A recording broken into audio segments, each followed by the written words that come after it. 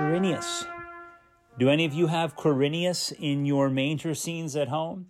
I'm Pastor Rob Myals, and welcome to the Ponder New podcast.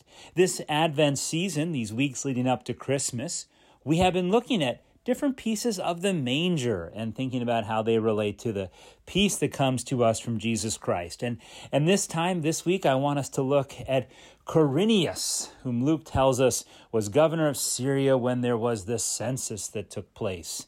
But it turns out that Quirinius he's a historically debated figure, not so much that he lived, but when did he rule? And how did this align with Jesus' birth and this census? And is Luke just kind of making this all up? Well, I don't think so, but in order to evaluate Luke, and more importantly to figure out what the importance of Quirinius is, we're going to need to take a dive into what Luke and others in his day would have considered history, what we consider history, and then we can get into the real story of what happened, or what really Luke wanted us to know. So without much further ado, we'll get pondering. It's Dominic the donkey, jingity-jing, the Italian Christmas donkey. In those days, a decree went out from Emperor Augustus that all the world should be registered. This was the first registration and was taken while Quirinius was governor of Syria. I loved high school history class, not simply because I enjoyed the topic, but I really loved how good of storytellers my teachers were. And whether it was palace intrigues in Versailles, or whether it was, the reaction of Chinese emperors to, Westerners when they came for the first time, sort of after the Middle Ages, they just kind of made it interesting. They brought it to life. They put surprise and humor and joy, flesh and blood on these dates. And good history is a story, right? The word suggests it. In fact, in German, Geschichte is the same word for both of them. And so, again, good history is a story, but it's a story that doesn't simply have a moral or a perspective, but it's a story that's based on what happened. And sometimes they call Thucydides the father of history, at least in the West. And he begins to describe what happened in these wars, and he's not trying to do so simply from a mythological perspective, sort of, again, a once upon a time or in a galaxy far, far away, but he wants to sort of ground in the actual battles and the chronology of what happened. And Luke, as a writer of we have as our third gospel, understands himself as a historian. In fact, in the beginning of Luke's gospel, you have this prologue in which Luke talks about quite explicitly that others have undertaken to give you a history of Jesus, but he feels there was something deficient in their accounts, and therefore he also wants to give his telling of all that Jesus has seen and done. And he has such a prologue both in Luke and in Acts. But I think it's worth considering for a second. Also, Luke in chapter 1, 2, and 3 gives historical time markers, like in the reign of such and such a king, or, again, you look in chapters 1, 2, and 3, and you just get these, again, historical markers of who was in charge. And again, you get the feeling when you read Luke's gospel that he's not writing myths, but he's writing history. That said, Luke is a brilliant storyteller. And it's in Luke that, because he's trying to tell the story of God choosing to become one of us in Jesus Christ.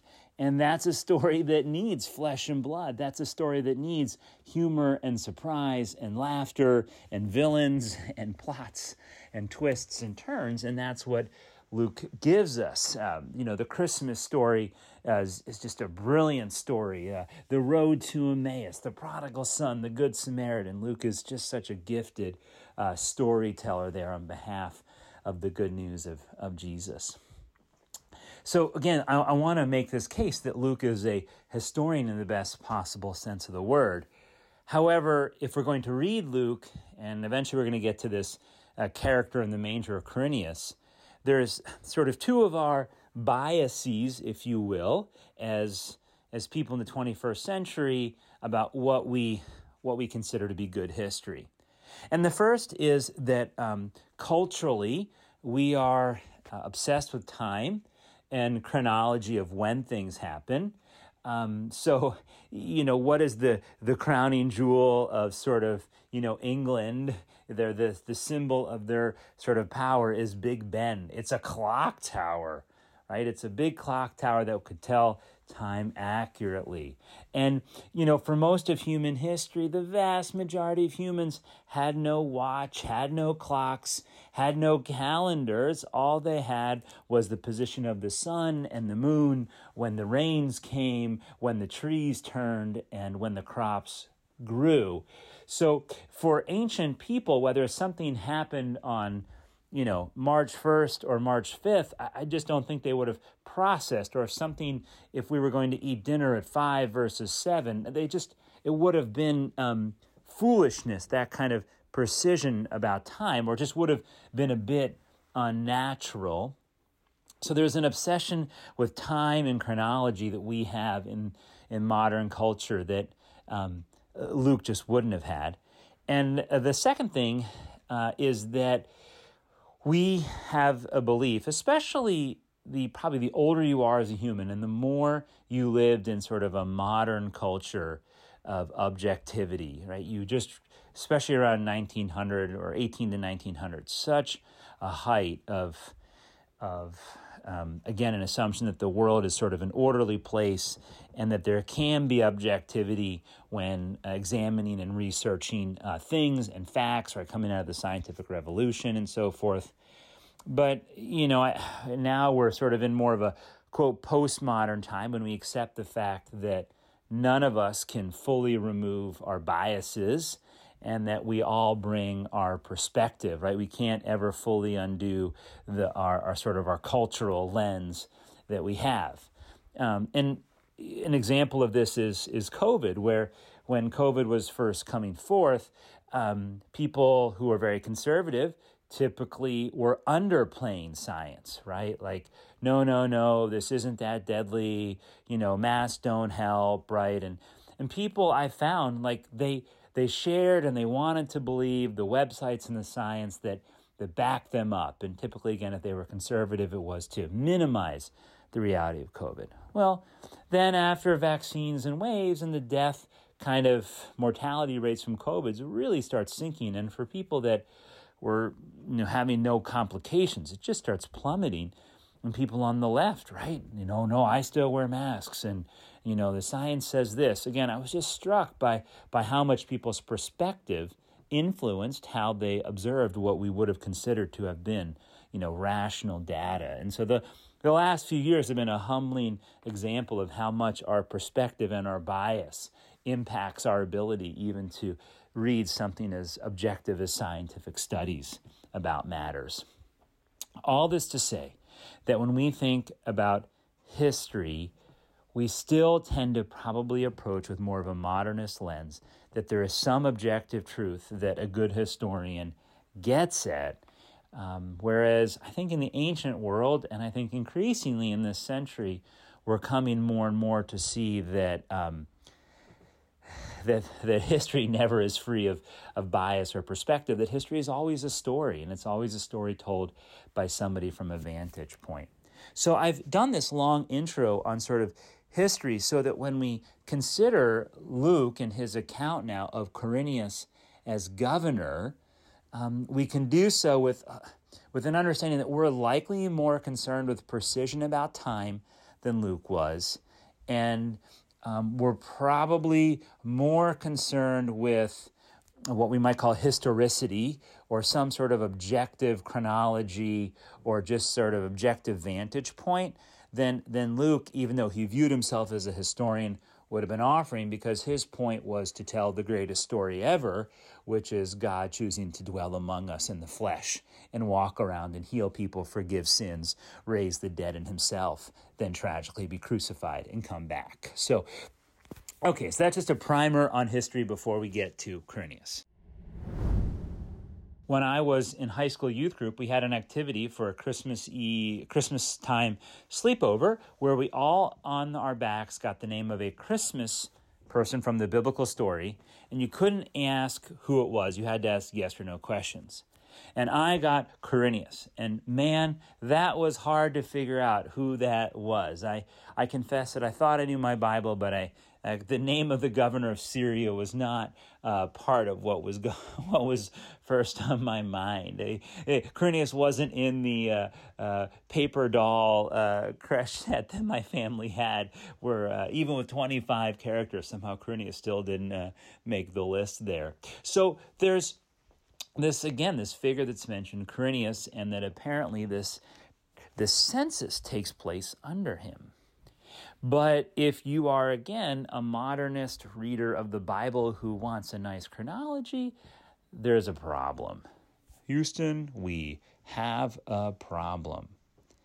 And the first problem is that Quirinius was governor of Syria from likely 6 to 7 A.D., which, fine, Jesus could have been born later. However, Herod, the king that is mentioned, whose birth Jesus also coincides with his reign, is 4 to 5 B.C. And so there's like a 10-year gap sort of where Jesus, what's going on here? So and again, once the Bible becomes propositions or historical facts, then what typically happens is that liberals tear them down and conservatives kind of apologize for them, and in some ways helpfully and in some ways kind of not helpfully. But in this case, I'll offer you the perspective, I think, the most helpful way if you really want to put this round peg in this square hole of sort of understanding what happened. And it has to do with the Greek and here. And there's a word when it says this was the first census. The question is, of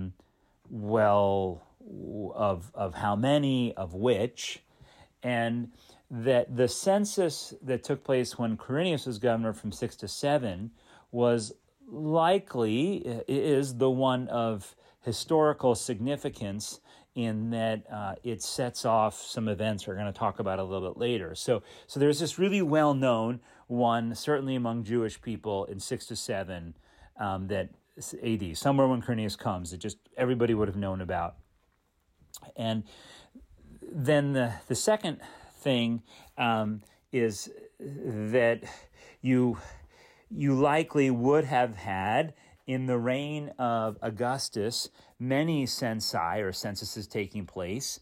This was what Augustus would do, in part to get the tax base, understand it, but there are also all sorts of other reasons having to do with sort of the Game of Thrones that the patrician families of ancient Rome would sort of play among each other as they vied for power. So there were all sorts of reasons why there would be these censuses happening.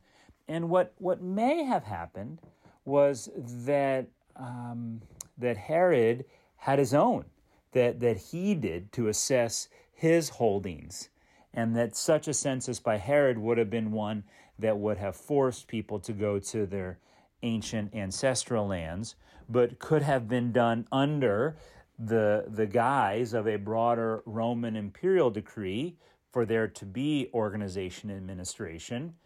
And in this case, then, what Luke is basically saying is that there was a census that took place prior to Quirinius being governor. And in fact, some translations, you'll note, even have when they translate Luke 2, actually have this little snippet there where Quirinius, or they'll say it's before Quirinius was governor. So if you want to put this sort of square peg in a round hole or vice versa, you either have to have there being an earlier census before Quirinius was governor.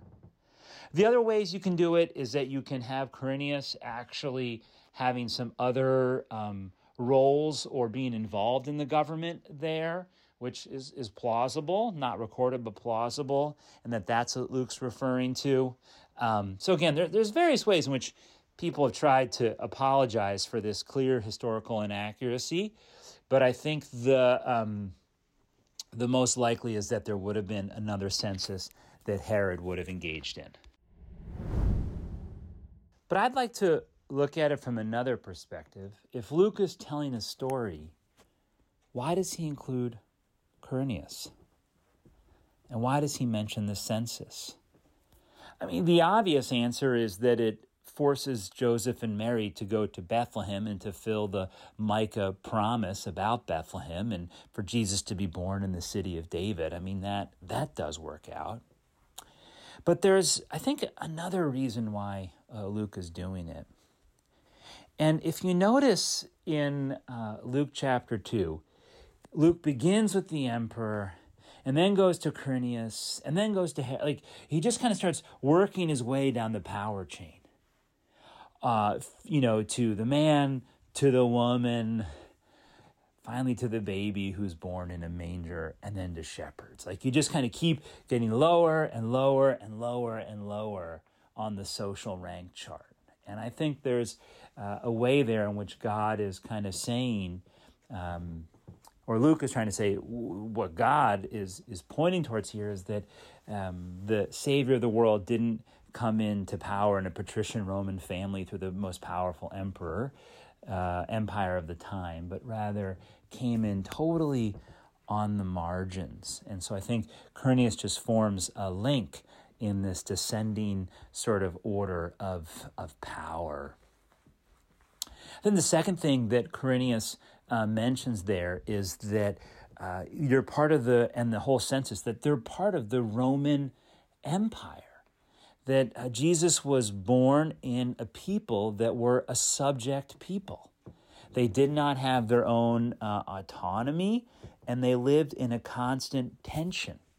And in fact, the census would produce a rebellion and would produce people called the zealots. And, you sometimes hear that word, Simon the Zealot, like one of the disciples, the zealots who really wanted rebellion, military style, against Rome. And this would ultimately lead to the insurrection about 30 years after Jesus was risen from the dead that would finally bring down the Second Temple and is forever famous for Masada and the great standoff against the Romans. So this event here, this census is also laying the foundation for what would have been, especially when Luke was writing his gospel, the key thing on everybody's mind of the failed rebellion and crushing of it, and then the destruction of the temple. So Luke, by referencing this Quirinius led census in 6 AD, is also setting the stage for later events.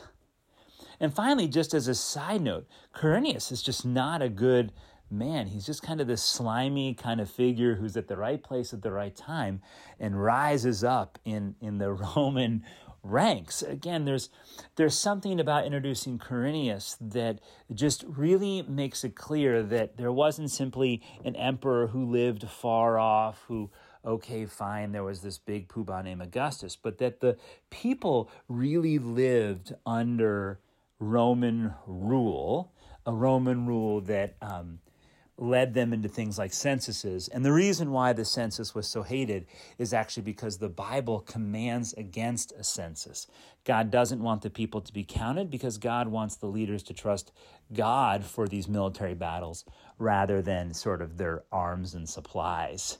So it harkens all the way back then to Exodus and the time in the wilderness, and David. So there's all of this later on. So there's all these biblical connections there that are made by lifting up the census. So when it comes to Luke as a historian, I think he's excellent. When it comes to Quirinius as a figure, you can go through the exercise of pro and con of whether he existed in the way that I think we've come to think about him. Or we can ask, what is his role in the story? And his role in the story is that he's an emblem of Rome's offer for peace, of administration and military might. And that's always been one way to achieve a peace, a pax romana, of administrative and military might. And it turns out that the peace that Jesus is going to offer is really different. And it's going to be a peace that comes to shepherds. It's going to be a peace that's found in a bed of straw. And my hope for you then this Christmas is that peace, not simply the peace of checklists that are done on a personal level, or the peace that comes from imperial might, but the peace that comes from Christ, who comes to us as a simple baby to be worshipped and adored.